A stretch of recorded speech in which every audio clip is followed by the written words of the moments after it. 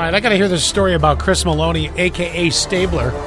Back on Law and Order now. Well, ever since he's come back, there's been a lot of talks about how he looks, right? He looks fabulous. I mean, I'm not joking about, like, the guy is 60, and he's got abs, and I'm like, all right, well, there's hope in 10 years for me. More importantly, it's that booty.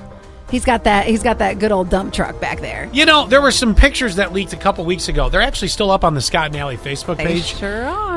And it's interesting because I've tried to make an observation on this. Wow, I'm like really into this guy. But no, I've watched even last night because I watched an episode last night. We watched before we went to bed. It's good. Like I think that's a really good show to just end the day with. Oh, it's so much better than SVU too. It's like they've really anyway. They keep angling the camera. You never see his cakes. What? You don't see the bouquet. That's the best asset, if you will. Oh. Well, and now wait a minute. Instead of a rim shot for that joke, you know what you're getting?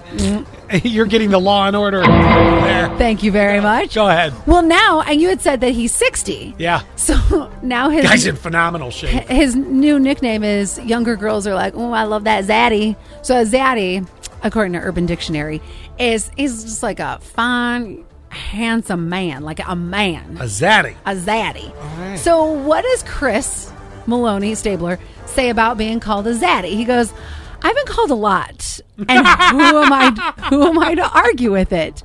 He recently said in an interview, I'm a zaddy? Sure, I'm a zaddy. Why not? Yeah. Go with it. See, Scott, you could become. We can put you in the zaddy spot. I got a decade to work on the abs so I can look like him with that. It's like, geez. And your booty. You need to start doing squats. Oh, is that what's going to do it for me? Yeah. Because, I mean, I'm going to have to go from 0 to 100, and that's a long road. I think for 10 years, if we work on it for 10 years, it's attainable. I put it off this long. What else am I going to do with my life, right? Why not?